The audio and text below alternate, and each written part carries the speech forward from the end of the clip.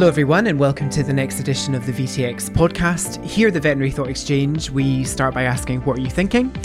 And this week we are going to be chatting with the amazing Heidi and Liv, who are vet students. Now, this is the first time that we've had vet students on the podcast, which I feel a bit shameful about saying, but we're so excited to have them chatting with us today and talking about some really challenging, interesting topics around their experiences at vet school, but also their experiences with some of the challenges in life generally, with a particular focus on bereavement and how that has shaped their veterinary journey. So really excited to chat to them today.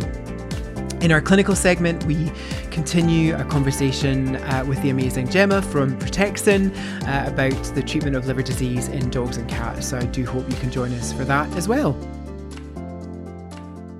Welcome to our episode today. I'm really excited, I think, for a number of reasons. We haven't recorded in a little while, but I think even more exciting, we're joined today by two vet students, which we've never, in the 54 episodes, we've never had any vet students on, which is actually probably quite shameful. I feel ashamed that has not happened before now. But we're very lucky to be joined by Heidi and Olivia today. So I wonder, Heidi, can you just start by just introducing yourself to the listeners, just a little bit about you, and I suppose I mean, obviously you have a vet school connection, or else it maybe be quite random. So just tell us a little bit about you, if that's okay. Yeah, so I'm going to be going into my third year at Liverpool Vet School in September. I'm 24, so a mature student, although I don't look like it, which is great.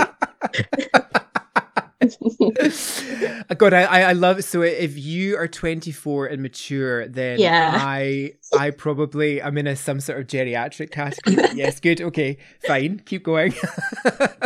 So I took a few years out prior to going to vet school to work full time on a farm. So that is a message that I'm quite strong about, gaining life experience, having my own journey and being empowered by that instead of society's restricting.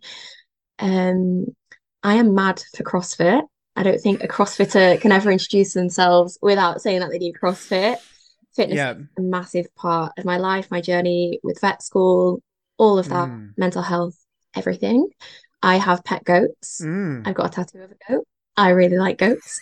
And the reason that this podcast is so special is because Liv and I, we knew each other in first year, but I'd say second year is when our friendship really grew, because we both sadly have lost a parent, and being able to share that with somebody in vet school when it is already a really stressful time and experience. Liv, I'm just so grateful for everything you've done for me.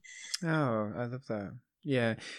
So there's obviously, so it's amazing that we've got, two people on, and actually there's clearly a really special connection between the two of you, which is another great part of this whole discussion, really. So, Olivia, will I call you Liv? Is that what people kind of? Is Liv. Yeah. Is Olivia like what your mum calls you or your parents call you? Yeah, that sort of thing. Yeah, that's if I'm in trouble. Yeah. Okay. So let's call you Liv then. So, do you want to just tell us a little bit about yourself?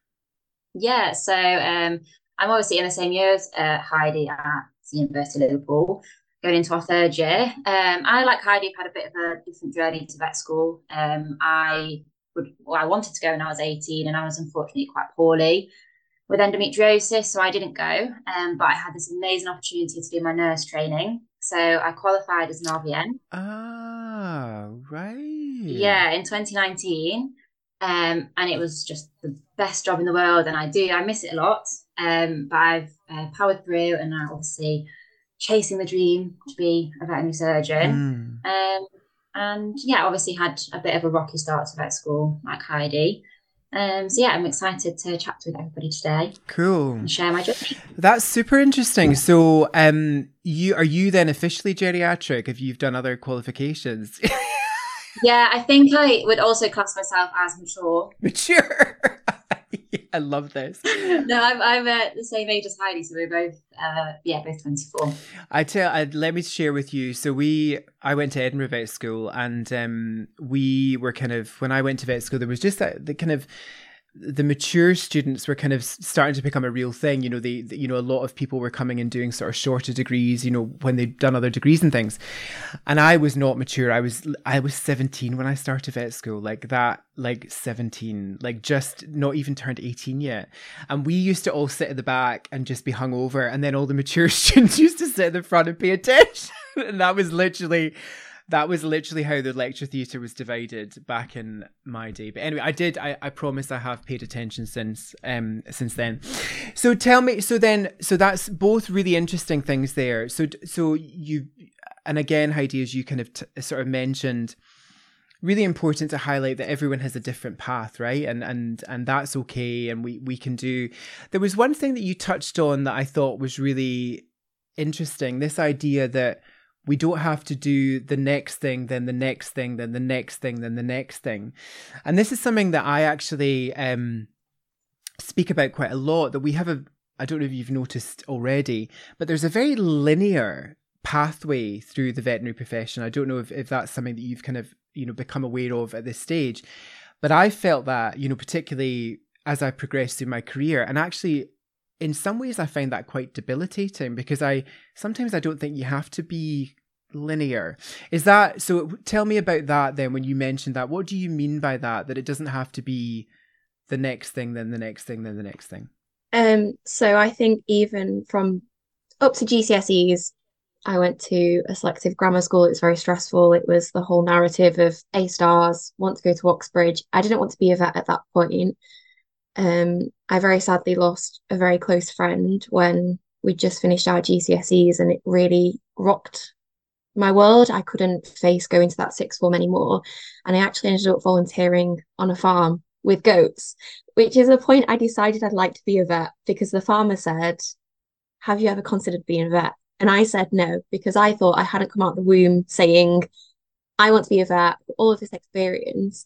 And I don't know why, but that was a massive turning point of taking ownership of my own journey and seeing all the positives from going off the track, because my education had been so rigid and so very detrimental. I still experience a lot of the impact of going to such a high intensity school that I don't think really valued extracurriculums or personality.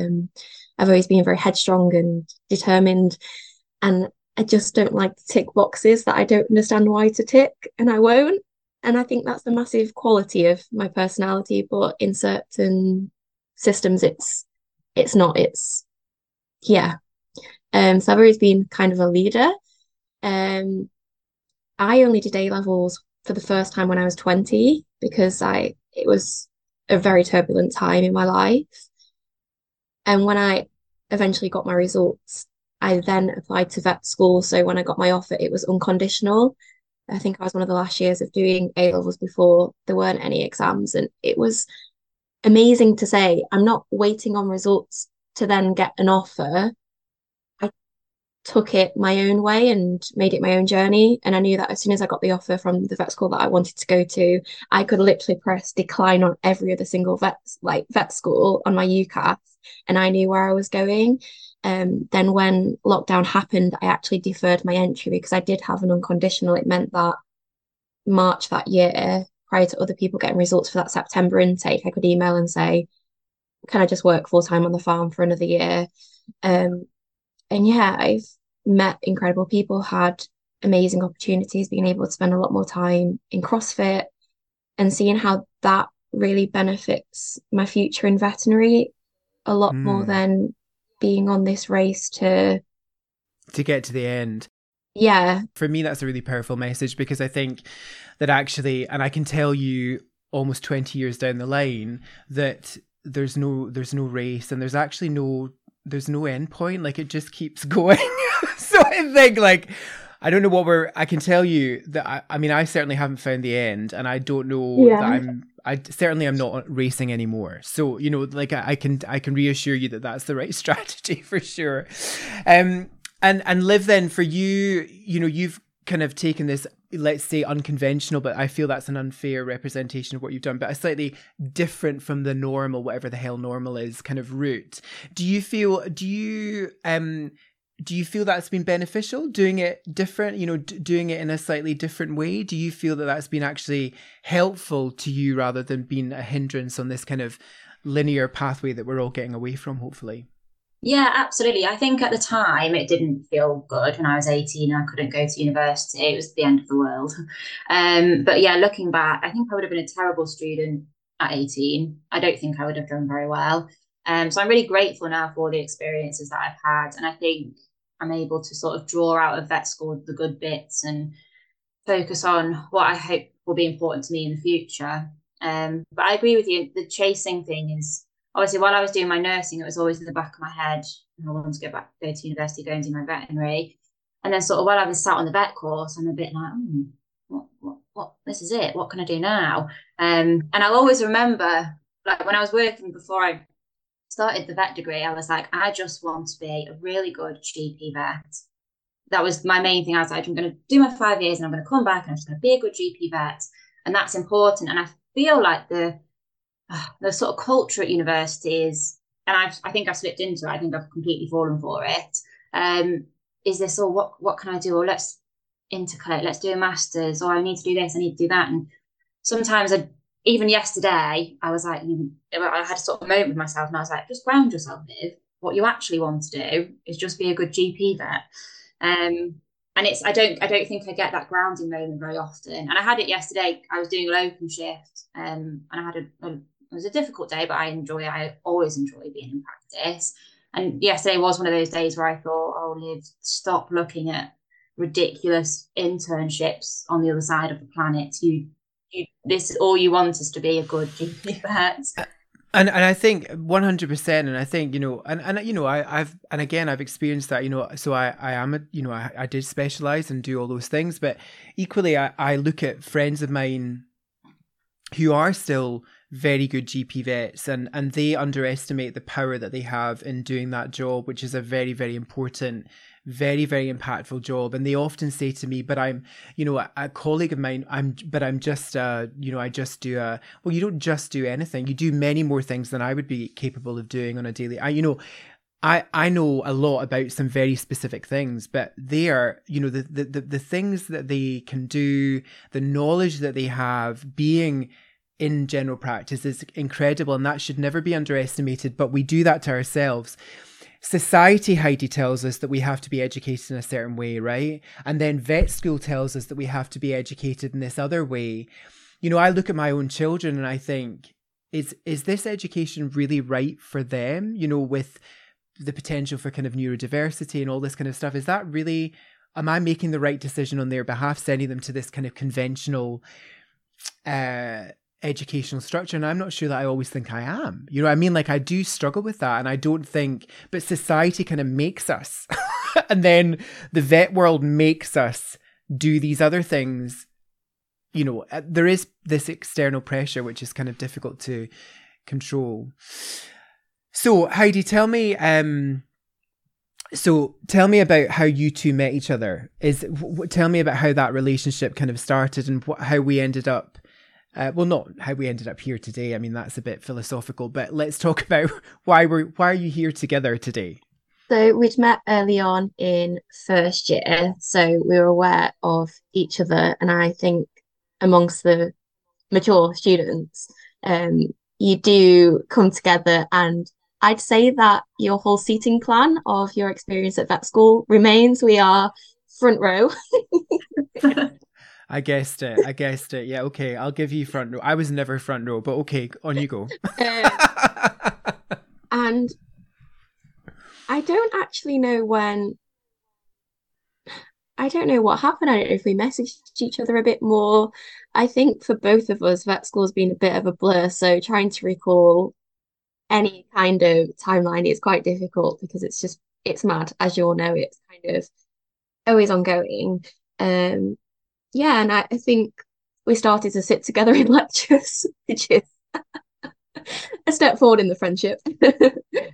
There's been times where we've both had to walk out of lectures, and I guess having the front row at the side, it's kind of easy, and like whispering to each other, like, this is really triggering, it's fine, you can go out. Or Liv messaging me saying, I've looked through this lecture and I think you're gonna like virology for me, you might find this really difficult. I'll go to the lecture and then we can meet up after and I can tell you what I think you need to know from the learning objectives. And I'm a very stressy person and I don't like to miss things. So Liv is always on hand to say, it's okay, you don't have to go to lectures. And again, I don't know, I find it quite difficult going back to vet school because to me it's quite like my grammar school experience.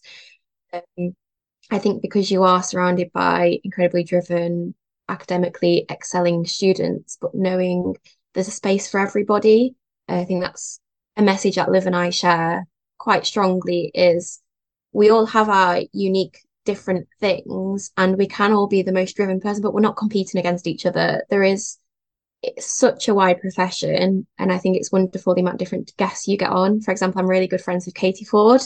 She is a massive inspiration. So I think going back to like our friendship, we just share very similar values in life, and our losses have brought us together. But I think loss aside, we do interpret the world quite uniquely, and it is a very deep connection and a very special one.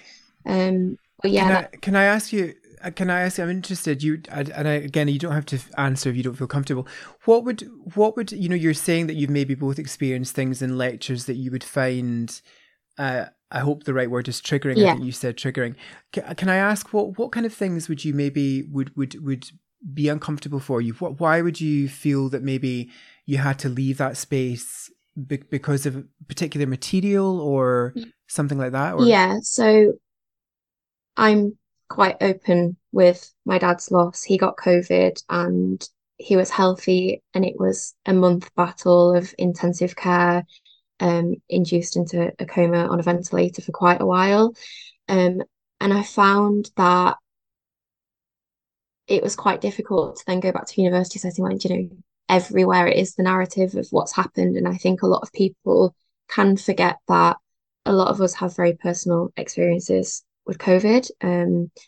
We're all grieving something, whether that's people's education, they couldn't do placement or whatever. But I found that I'd go into learn about viruses and suddenly the veterinary course became very human medicine, epidemiologically based. And I gave a lot of feedback saying, I understand you're trying to make it relatable for everybody, but please remain really sensitive, not throwing around human death statistics and quite graphic descriptions of people in intensive care.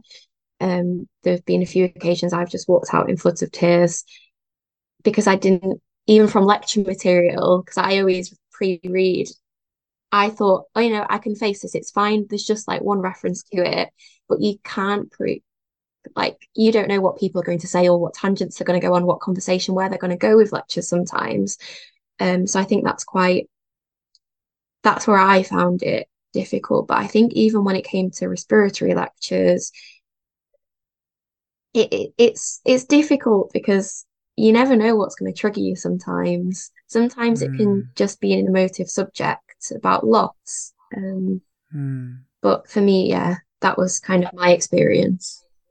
I think but it's so valuable for you to say this out loud, because I think, again, I'm sure no one means sort of direct malice or wants to make you feel upset. But I think, isn't it interesting when you listen to your perspective on that? I'm sitting here thinking, oh God, of course that's, and I'm now thinking about things that I say, but then again, that's the value in you saying this, because I then will take away, if nothing else from this, I will be, moving forward, if I'm talking about respiratory disease or viruses, then maybe I'll be more mindful of that, in the way that language is being said or whatever. And I think until you've experienced something as horrific as that, I think it's interesting with COVID, isn't it? Because we all experienced it, didn't we? There was no way of avoiding it. But your level of experience of that is completely different when you've actually directly lost someone because of that.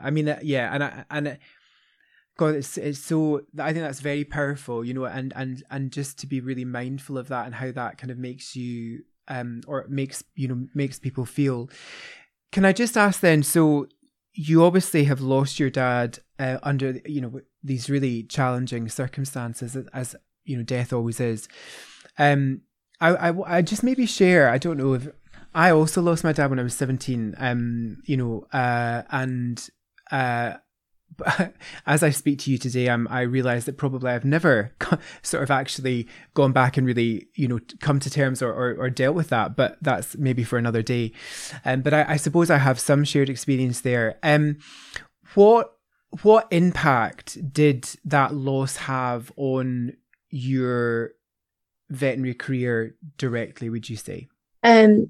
So it was a very difficult time because I lost my dad 2 years ago.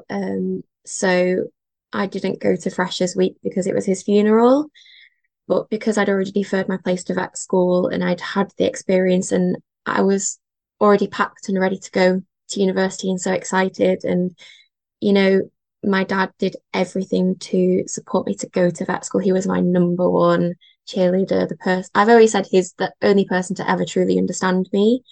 I do feel like I am a big legacy of his because we share the same navigation of life and connections in the world and aspirations. It was very fresh, like literally within a week. So I kind of shrugged off when people said, "Oh, how was Freshers Week?" I was like, "Oh, it was all right. I don't really go out." So, but they didn't know that I was literally carrying my dad's coffin. And I think I did go into kind of work mode. But what I found very difficult was when I did reach out for support, the only offer was, why don't you suspend your studies? No other student has ever experienced such a massive loss and continued with their studies. And I have a big problem with that because for me, vet school was a constant. I didn't want to be home. My dad had done everything, up to the point where he was in hospital. He knew that within a month I was going to vet school. He knew I was going to Liverpool, that I was going to, after deferring, actually go and start it. And he was absolutely, so excited for me. And, but it was never a pressure of my dad wanting me to do this. He wanted me to do whatever I wanted to do, and it just ended up being veterinary. So, yeah, it put a lot of things into perspective. It comes with a lot of frustration, I think, with the studies and when I don't feel, because I'm also autistic, so I do things my own way. And then going into a system where you've got to do things in a certain way, and having lost my dad, I just want to go out and achieve all my goals and be me. So long story short, I think it destroyed me. I lost all my self-belief. I tried to tick boxes and try to be the perfect vet student and excel academically. And it's been a journey of taking that back for what I had already grew up, because of my journey to vet school life, I took that back and more, to be me, to do me. I can balance whatever I like to do with vet school. Some may say you don't have time to go to the gym, you can't have hobbies, you can't have aspirations. And I say, you know what, life's too short.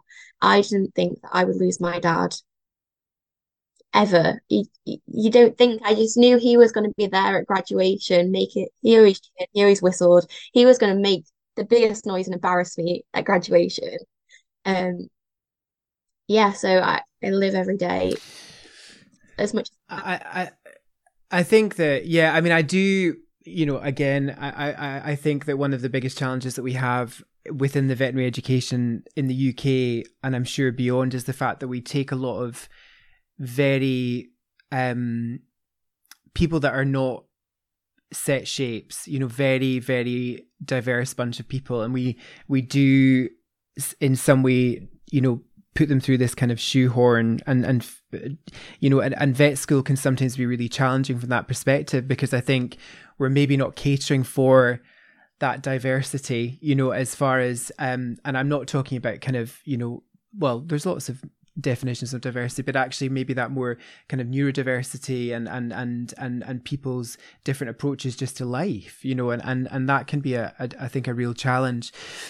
Liv, again, there's a shared experience with Heidi, I think, as far as, this difficult topic of bereavement. I don't know if you could share a little bit of your experience and how that has affected your journey through vet school. I've a journey. I hate to say journey. Are we allowed to say journey? Is that cliche? I think we say journey? Okay, fine. Yeah, so obviously I actually hadn't really experienced much any human loss in my family until the January of my first year at vet school. So I lost my grandma in the January, I lost my granddad in the April, and then I lost my stepdad in July. I didn't actually have a really strong relationship with my grandparents, but obviously other members of my family did. It was very traumatic for them. But my stepdad, he brought me up, so that it was very, very traumatic in the sort of last summer, and sort of unexpected. And obviously I'd watched Heidi go through her first year of vet school, and you do sort of like, I think I did the preparation, I thought I did the preparation in my head, knowing that he was going to die at some point, but nothing, I don't think ever really could have prepared me to sort of go through that experience. And I honestly just feel I am quite a different person, I think, to what I used to be before I sort of sat with my stepdad and he died. It was very traumatic, and I think I just have a really different outtake on life now. I'm like a very relaxed person. Generally speaking, nothing really bothers me. Just I'd like to plod. I think I do have my stressful days, but yeah, I think me and Heidi differ a little bit in that way. She will go to every lecture and I'm like, don't worry, everything will work out. It's all fine. Let me interject. So I've got, again, you take some of, this is take it or leave it advice today, by the way. You don't have to take any of this, but so the true story is I missed every single one of my endocrinology lectures in vet school. I think I must have been, I can't remember what I was, let's not talk about what I was doing. But I am now an internal medicine specialist who runs regularly courses on endocrinology. So I think that the deep irony there is, and I'll be honest about it, I never attended any of those lectures, but so you can claw it back, Heidi. You can claw it back at later times. I know that's probably causing you massive anxiety, thinking, oh my God, I can't believe you missed them all. But, and please do come to my CPD in the future, but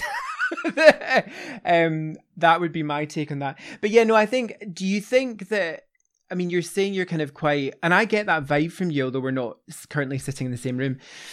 Do you think that where do you think that kind of comes from? Where does that chilled out sort of just, let's just take this one step at a time kind of mentality comes from? I think I was quite, well, yeah, I think I was sort of a relaxed person before, but I think it's the level of sadness and upset that I think I experienced during that time. I don't think I will, I hope I never experience it ever again. So to me, it felt like nothing else could really bother me. It doesn't matter. And obviously that's not good, I don't think, for a long period of time. And I think it was quite intense after his death. And obviously I think over the months, you start to feel more and you can have feelings again, that's fine. But yeah, just in my head, I think it really gives you that thing of like life and death. And I think obviously I thought I had a lot of experience of sort of death in terms of my job, the amount of animals that I've seen put to sleep and the amount of owners that you sort of counsel like through that short period of time when that when their pet's ending their life, whatever. But it was a whole different experience and just completely, to me, it was completely backwards. I actually remember having a chat with one of the nurses at the hospital while he was sort of passing, and obviously they sort of just wait for people to die, and we obviously don't do that, and we put animals to sleep out in the kindness of our heart, really. But it's really changed, and I think it's also changed what things I find important in life, what I value. And I think that, yeah, I think it has. I am just a lot more relaxed than what I used to be. And I think this is interesting, and I don't know if either of you would agree. I think my feeling and reaction and coping with death, whether that be human or actually the animals now that I'm treating, has changed completely over the last 10 years, right? So I don't think the way that we feel about these things now will be different in the future. And I think I'm surprisingly more emotional about animal death than I was when I first graduated. I don't know that I know why that is, but I think it's important to remember. I think that it's very dynamic. One day is very different from the next. The as you said, Heidi, before, the triggers are going to be different one day to the next, and so it's not a process where you do the counselling, deal with the problem, and then that's the end of it. This is for the rest of your life, right? This event, or these events you're talking about, these horrific experiences, will be with you in some way until your last breath, right? And it will affect you differently every day. Heidi, what do you think, apart from, we have to mention again, this superwoman-like thing that you do, this sort of, I can't tell you how much I love watching your Instagram, because I'm just like, she's real, right? She's for real. Yep, she's doing it again. So I think so either she's like, I've got these images of you like lifting goats above your head, like dumbbells, is that a thing? Have you done that? I'm sure you must have done. So, so anyway, if you're not like dealing with the goats down on the farm, doing the amazing CrossFit stuff, I'm sure that all helps you with your, the processing of grief and all that kind of stuff, and any other sort of, mental health challenges. Tell me a little bit about how you coped with some of this, and apart from the CrossFit and obviously being out in nature with animals and all that kind of stuff, do you feel that you received good support, or do you feel that was something that maybe could have been better for you, particularly from a kind of, I suppose, being in the vet world perspective? I think personally I had my counselling privately that continued, and that was in like so needed, and it wasn't as a result of the bereavement. She was there to support me prior to and after for 2 years, so there was that. But I found it very challenging within the vet school, because there were times where, as I think it's very clear to everyone, I do go into I'm going to do everything, I'm going to work, everything is great, and I find it very hard to slow down. And I would describe it as crash and burn. So I remember January of first year was an incredibly dark and difficult time for me, where I felt I'd on this hamster wheel, but I couldn't keep running with it. And the ways that I had managed, I do kind of place a caveat on the fact that you can't keep running forever, literally. And the response initially was to suspend, and a lot of conversations about suspension. That was really, really hard, because I couldn't then. There were times I think I'd come out of a meeting and then go to phone my dad to be like, what the hell do I do? I don't want to suspend. And then realizing I was really, really alone. And it's friends that got me through a lot, because when you've lost someone who was your anchor, you do lose a lot of your self-belief and confidence. And I was seeking external validation. I think I wanted people to say, oh, you're excelling, you're doing really well, you can do this, you can fumble a bit through vet school. But then I know there was never the intentions, but I think saying suspend was, oh, it's because I can't be perfect right now. It's because I don't have 110% to give. I need to go away. And the words used were get over your dad's death. And then I can come back, and then I can be perfect. And then I can be a vet. And I think it was through a lot of conversations with people who understood me prior to vet school, and friends in vet school, because I'm so grateful to have formed such incredible connections with people who really do get it. For them to say, no, you know what, it's not about having to be perfect anymore. It's, you can still train, like what we're doing is train to be a vet whilst navigating grief. And I think they have made changes from my experience, for example, to stop with the emails over Christmas to say, have a great time with friends and family. It's his family time. Um, yeah, I think all I needed was somebody to say, it's normal, it's human. You are physically feeling unwell because that's what grief does to your brain, to your body. It's okay to be kinder, to be slower. It's not, I have very black and white literal thinking as part of my autistic experience of life. So I took the suspension as a massive, I'm not good enough right now and I can't carry my grief in vet school, which isn't the case. And it's why I want to talk about it. Yeah. And I think just even opening up this discussion about the fact that I think we just need to take the pressure off really early on as far as, you know, this formulaic approach to education, because I think that the thing is, and I guarantee if you speak to any vet at my stage in career, they would be like, I mean, what's the stress? Like, why, you know, oh God, there's so much time to do all the things. And oh my goodness, you know, like it just, do you know what I mean? Yeah. Like, I'm just like, chill out.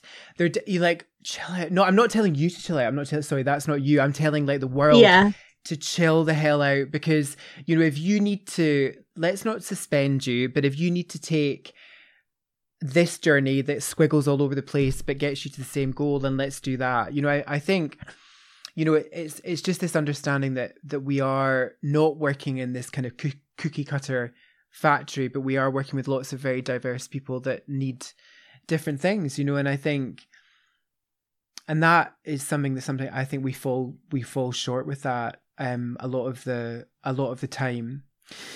Liv, do you think that grief is hard, right? Yeah, absolutely. Right. So, but do you think we face unique challenges dealing with that sort of thing as vet students? Do you think there's because I think grief affects human beings because we're human beings, but do you think there are elements that make it more challenging because we're veterinary professionals? Yeah, I think so. I mean, I even found, I think with the additional sort of science knowledge of, you know, that we'll all have, I think dealing with family members, and then, you know, you have a slightly more knowledge. So you know things going to happen. You know, my stepdad, he had heart disease, and I knew what was going on, and I knew what they were doing at the hospital, and I think that does make it slightly trickier. But then I think if you flip it, there's the other side where you potentially can become quite desensitized to death. I didn't experience that with my stepdad, I don't think. But I think it does complicate it because you're so used to seeing like a body, whether that's obviously human or an animal. And I think I feel like anyone would lie if they say there's not an element of your brain becoming a bit desensitized, because you can't, like you said, you do that half an hour or 40-minute appointment, and then it doesn't affect you for the rest of your life. You sort of move on, you do the next one the next day or whatever. But when it's personal and it's a human, it actually does sit with you forever. That's one thing at university that I really struggled with, even before my stepdad died in first year, doing the sort of initial like dissections and things. I found it really like powerful and overwhelming, and I sort of looked around me and there's all these students that seemed not bothered, which I found really worried. I was like, why is no one else feeling this sort of upset and this overwhelm? And that was obviously a lot worse after I lost my stepdad. But yeah, I think it is more. I think it does present more challenges. But I think just having, you know, this understanding that, you know, I can tell you as an 18-year-old, I did not have any problem doing that dissection room stuff. But again, it would never have crossed my mind to be mindful of that until you've just said that, you know, you've said that now, and I'm like, oh God, yeah. You know, I think, and that's what, again, why these conversations are really important. So because the majority of people want to do the right thing, right? You know, the particularly online, I talk well, we talk about the silent majority. So not all those people that are outspoken, both ends of the spectrum, right or left or whatever, but just the people in the middle who don't comment, but actually they just want to do the right thing. And I think we're speaking to them, you know, because they want to know the right thing to say and want to be able to more sensitively deal with colleagues at work and more sensitively deal with vet students and all that kind of stuff. So I think just having the conversation, having a better understanding of how other people are feeling is so important. So Heidi, I think if you could change, maybe this is, I don't know, sometimes I ask these questions and I think it may be unfair. So if you could change one thing about your experience, you know, as far as making it better for the next person, having gone through, you know, a similar thing to what you've experienced with grief and bereavement, what one thing would you maybe change to make it better for them? So we've already, I guess, actioned this. Liv, Tobias and I set up the Bereaved Vet Student Group, and we've got a little group in Liverpool. It is in its early days, but we've had a few meetups and we had an end of year meal after exams to celebrate, and we have our online Facebook group to offer support, and we've been able to meet other people from different years with different experiences, because we realized a lot of it was kind of visibility. And you know, I'm very open about my loss, and I think because of my online presence people are aware that I lost my dad. But if I hadn't done that, how would anybody know who to speak to within the vet school who has a shared experiences? And I know grief is so unique, but there are, as we've discussed, the unique challenges of being a vet student going through a bereavement. So it was really important for us to have some way of connecting bereaved vet students and even having that safe space, and to know that they do exist, because it is so isolating, especially when that person was a massive support system. Really showing people that they're not alone and it's not something to be ashamed about. Because I think your description of kind of going into vet school as a 17, 18-year-old, perhaps not having the same life experiences, and I'm not saying that being younger doesn't mean that you haven't experienced, for example, a loss, but I think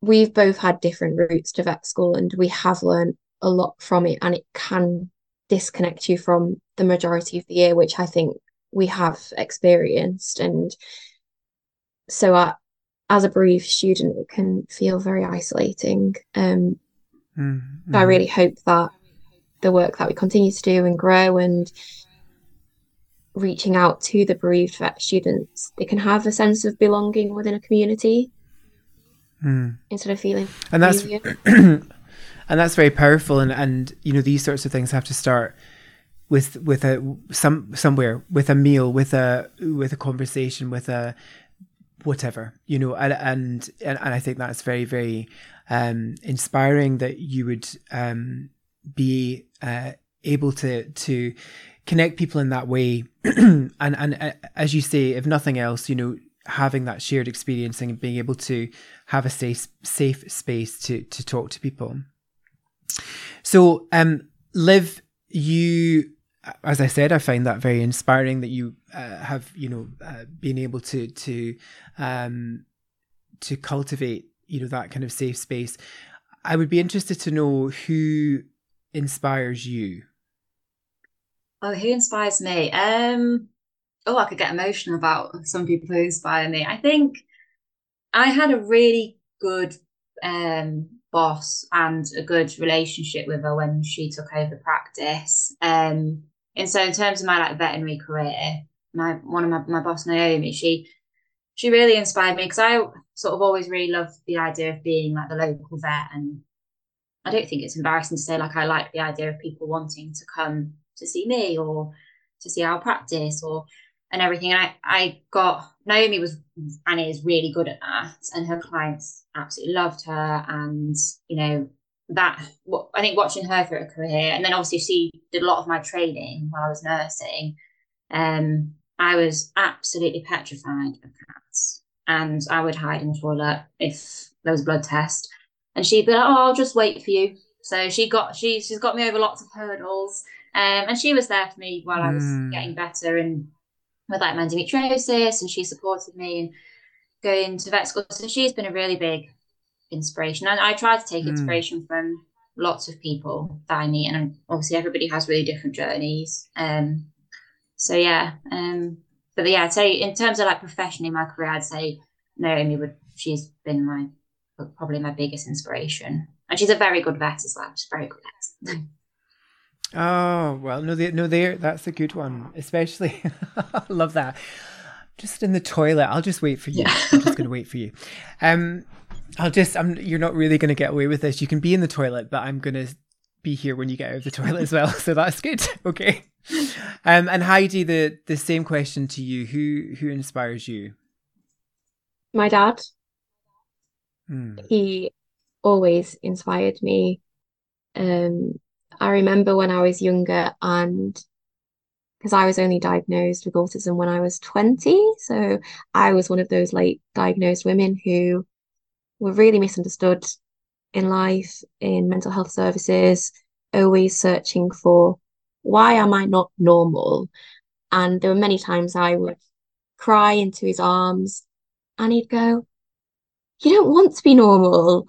Please stop saying I want to be normal. And I know that he is with me now and he can finally see and say, I am so glad Heidi is embracing not following society's norms, not being normal. And he always told me to stop caring about what other people think. I'm not a people pleaser, but I think there's always, because I have lacked a lot of confidence in myself and my abilities, it's always been, what grade can I get? What thing can I do that other people will say is great? So I've done a lot of inside work and really worked on myself and, knowing what my values are in life, where I want to go for me. So he continues to inspire me because he would rock up to parents' evening, because he was an electrician and a heating engineer, in his literally ripped work pants with like black shit all over his hands, whilst everyone else was in suits, and he'd just sit there like back in the seat. And he'd sit there whilst other parents would be like, oh, my daughter and my son are all going to get A stars, and he'd just be like, oh, that is great, and just smiled and nodded. He never had to shout about me. I take massive inspiration from that, because he always said life was too short, and he had his hobbies, and he lived for himself but cared so much about everyone, and everyone would say what an incredible man he was and still is. And that inspires me, because he doesn't get to live anymore, but I do. So I will live for myself and I will do what I want and actually start living like I believe in myself, because, you literally get one life. So yeah, that inspires me. And I think, and if you want to get a goat tattoo, then you should absolutely go for all of these things. Can we see I'm sad this is not I can see the goat is peeking out of the back of your top. We can see that. I've got a butterfly. Oh yes, I've seen your butterfly. But I didn't mean to demean that very powerful thing, statement you just made. But what I mean is that I think, it's all about it, isn't it? I think it's about, who would have said that, you would find joy in life through goats and CrossFit. I mean, you do, and you're doing it, and you're a testament to that, and that's perfect. That's perfect for you. I'm not that into goats, but I'm all about you being into the goats. Like, do you know what I mean? Like, I'm not sure that I'm certainly not, I do not have CrossFit capabilities, but but you know what I mean? Like, it's just wonderful to see people doing what they do, doing them and doing that well, and, great, amazing. And I think it's lovely that you kind of, it's clear that your dad really lives through that, you and the stuff that you're doing as well. So no, thank you for sharing that. Liv, I wondered if you would like to share with the listeners what you would like to be when you grow up. Oh no, I can get my Excel spreadsheet out if you like. There's loads of options. Oh God, no, no, I don't, please don't do that. Just the first thing that comes to your mind. I want to be a very good GP vet that always has compassion and that creates a good work culture and has lots of friends and makes dogs and cats happy. That's what I want. That's a very good answer. Is that on the Excel spreadsheet, or is that on there? Yes. It is on there amongst other things. Yeah, like I have I don't, it's always interesting when I ask that question, because I think, a lot of the things that I want to be when I grow up have got nothing to do with veterinary medicine. Do you know what I mean? Like I took my kids ice skating the other day, and now I think I'm going to be like an Olympic ice skate champion. Do it. So, do you know what I mean? I think I'm probably past that now. Heidi, looking kind of forward, into your kind of veterinary career, do you feel hopeful for the veterinary profession, or do you feel that actually where there's just a lot of challenging stuff that we're struggling to overcome, or do you feel hopeful being at your stage in your veterinary career, as you move forward? How do you kind of feel about all that? I feel both, and it can massively vary sometimes, as I guess Liv and I are kind of on a mission with regards to this, but it applies to many, many things, as we are all so aware of. And sometimes that can be very powerful and hopeful of, isn't it incredible that we've managed to form this connection and start to do the work. For example, this is our first podcast of many, I am sure, to spread important messages. But I think when facing personal challenges or stressful times, for example, exam periods or assignments or something, it can feel quite defeative of, oh wow, there's a lot to change. So my personal feelings massively vary. I would be lying if I said every day I do want to be a vet. There's often times when I've come and had the best workout or been to a competition and thought, oh, I'm going to get my CrossFit coaching qualification, set up my own gym. But I think the wonderful thing about where we are moving towards diversification, flexible working, I think I will be a part-time vet, but it doesn't mean that the impact that I'll have within the profession will be any less. I'm not going to, I don't know, lose sight of all of the other things in my life, and just identify as a vet. I think that's something that I've learned the past year, is I can do veterinary and I can do other things, but it doesn't mean that I'm any less of the veterinary things, if that makes any sense. I don't think the person that's at their desk 24 hours a day just studying is by default the most dedicated person who is going to have the most impact, if that's what we're going to measure against. I just want to be me, and I want to be a human. I don't want to lose that. That may just be the most, for me personally, the most truly honestly insightful thing that you could say to another veterinary professional. Really, I think, and I think for me that really is the nail in the head, because I've spent a lot of time over the last couple of years almost kind of divorcing myself in some way from that identity, where I have nothing, had nothing else other than that Scott the vet, so I think that is really, really important. And so, yes, if you can work that out now, then I wish I had done a better job of doing that, earlier on in my career, for sure. So that's extremely important and very powerful. Liv, if you had to give one piece of advice to those listening, it doesn't matter what it's about, it could be anything. Like, lock yourself in a toilet, don't lock yourself in a toilet, whatever you think. What would that one piece of advice be? I think it would be to take advice from people that are important to you, and people that you respect, and people that respect you, and people who have lived a life and have some experience. I think that would be my advice. And do you think you've always taken that advice? No, but I think I do now. Good. Well, I think I do now. That's where most of our learning comes from, though, doesn't it? Yeah, no, that's good. And Heidi, what about you? What would be the one piece of advice that you'd like to share with people? Be weird. It's not embarrassing. Be you. Do what makes you happy. Show up as yourself all the time, with your quirks, and being different is awesome in whatever aspect of your life or your experience of life is. It's normal is boring. Good. Well, listen, what a joy to chat to both of you today.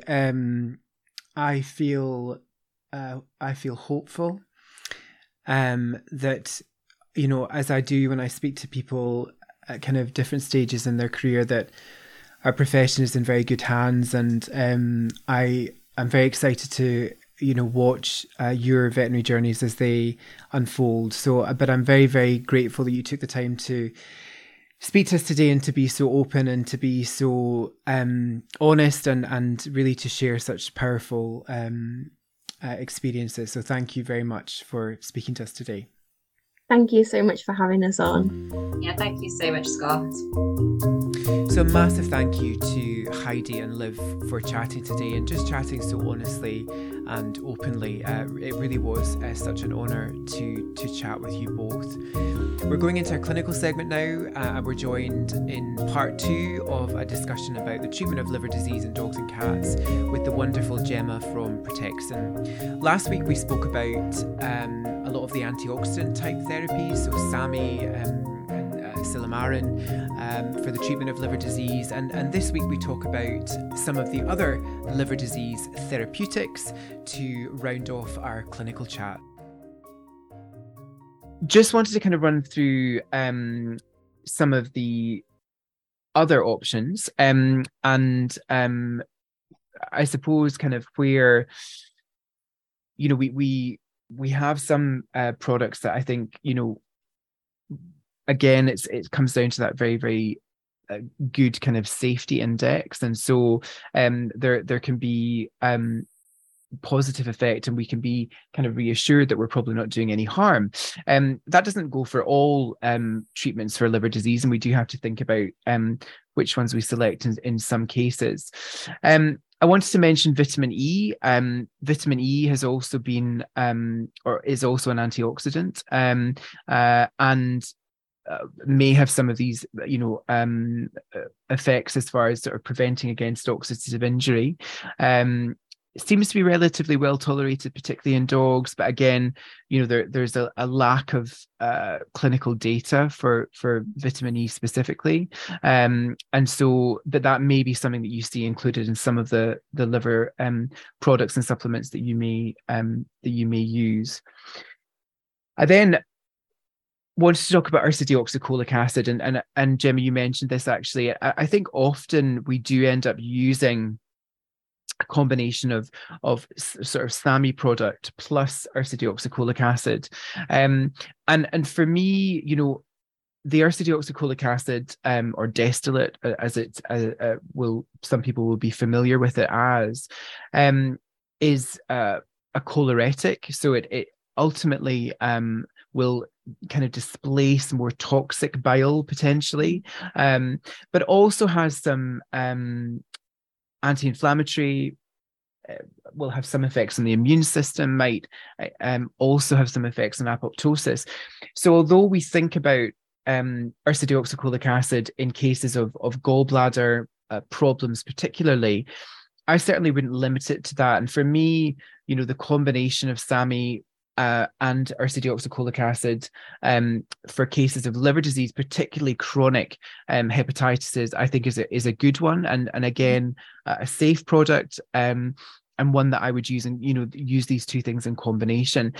Just, Gemma, you mentioned that there is also a choloretic effect of SAMI as well. Yeah, it's something which we've always talked about, and then I actually went and read about it in the last day or so, knowing this was ahead, because I thought actually just need to understand more how it works. But in part, it's because actually, well, there's 3 proposed mechanisms for it. So one is that glutathione is actually the most abundant organic molecule within bile, and so if our glutathione levels have fallen, then there's less glutathione being expressed into the bile. So supplementing with SAMe, we're increasing the glutathione.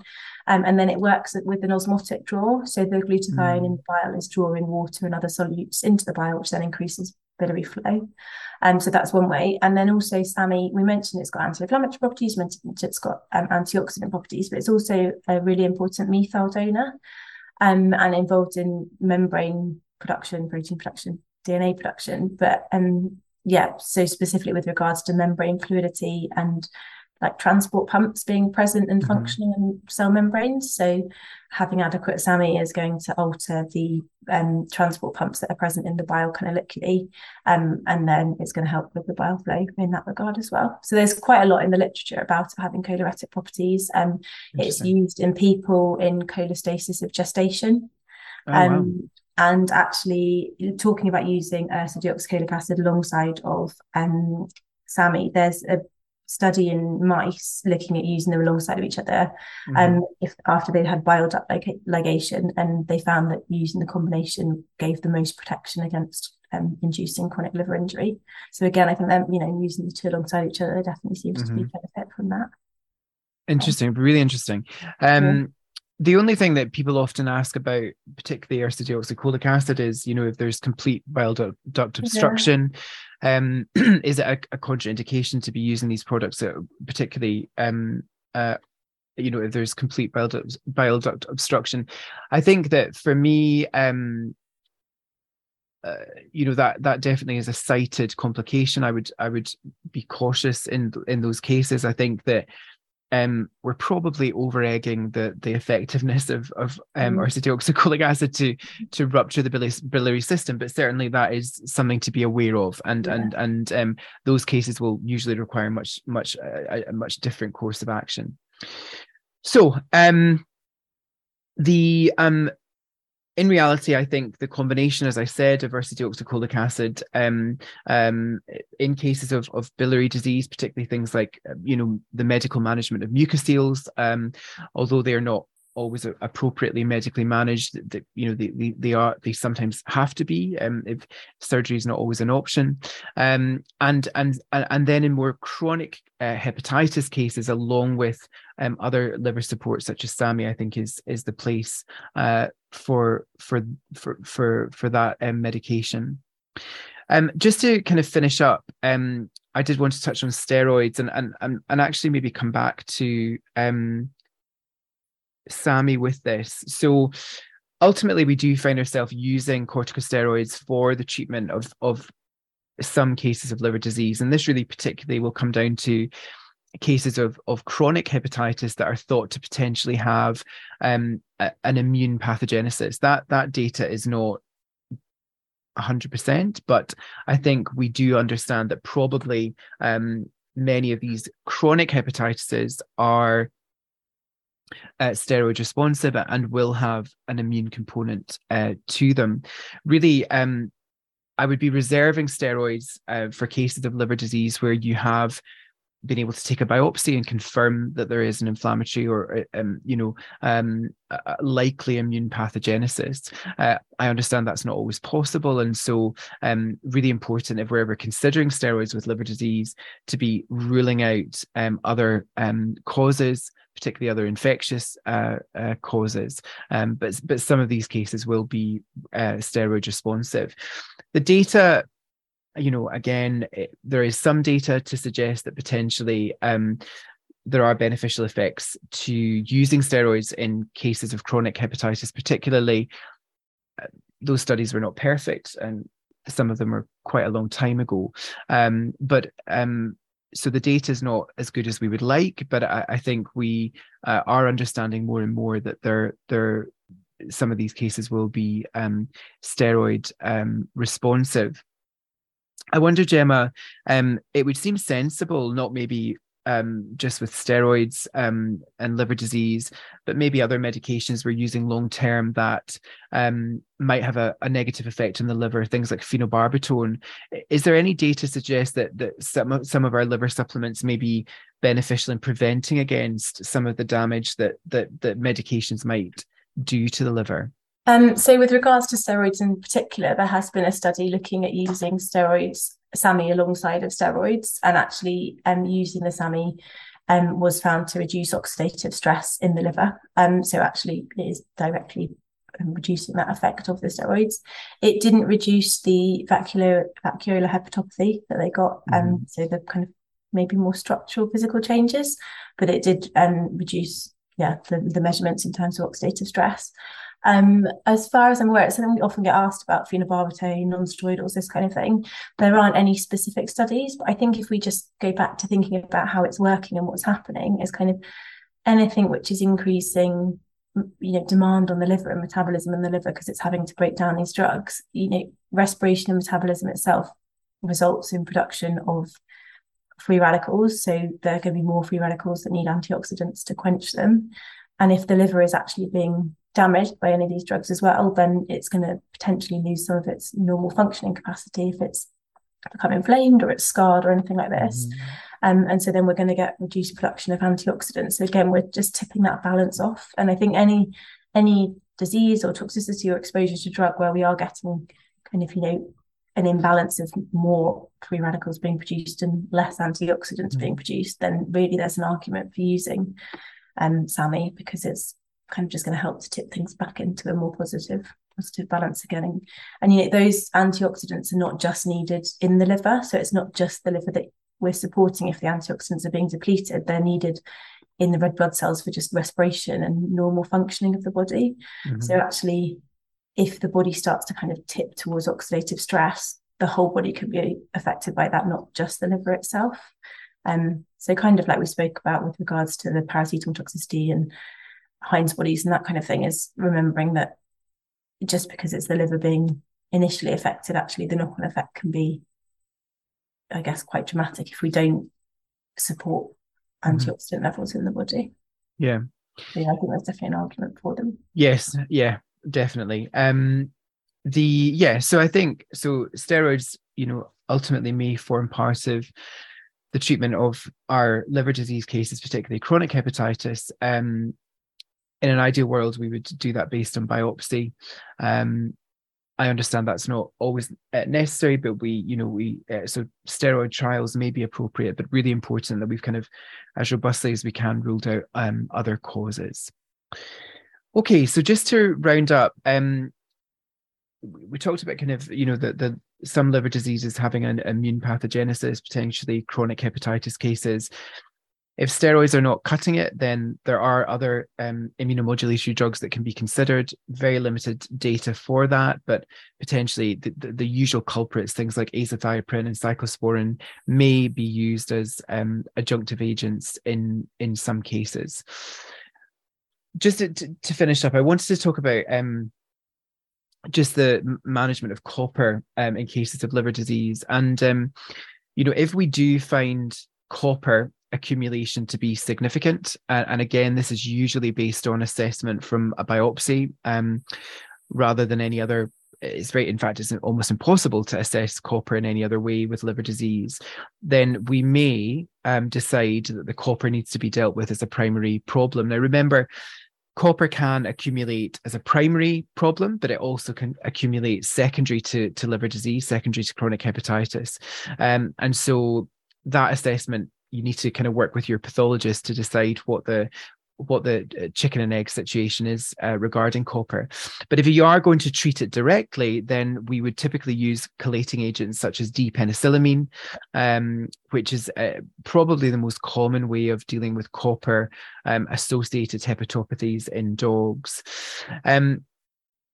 Again, the decision making about using D-penicillamine can be challenging. I think, speaking to a pathologist and working with them to understand the role of copper, but also using your signalment. We would never make a diagnosis based on breed, but certainly There are some breeds that are more predisposed to copper-associated hepatopathy, such as Bedlington Terriers and Labrador Retrievers. So that may be helpful in these cases. Other drugs that are kind of associated with the management of copper, zinc, which generally we wouldn't use as a primary agent to deal with copper. That tends to be something we use, after that initial chelation with D-penicillamine.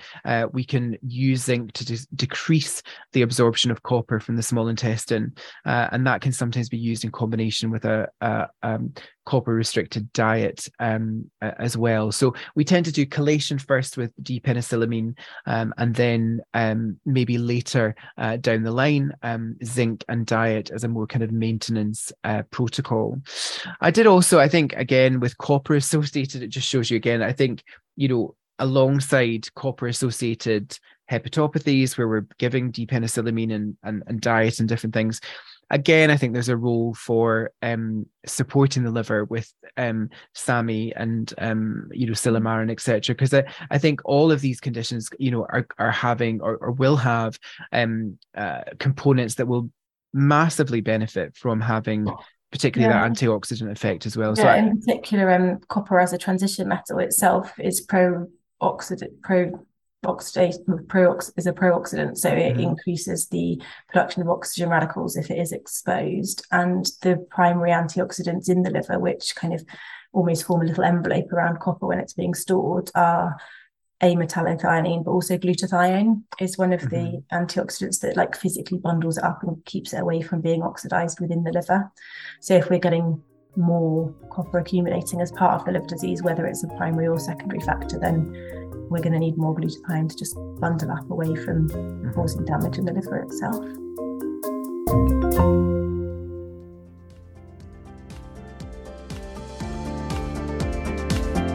So a massive thank you again to Heidi and Liv for their incredible conversation today, and a massive thank you to Gemma and the wonderful team at Protexin for supporting this episode and for their liver disease chat. It leaves me always to say a massive thank you to you for listening, and I really hope you can join us next time. Thanks again. Take care.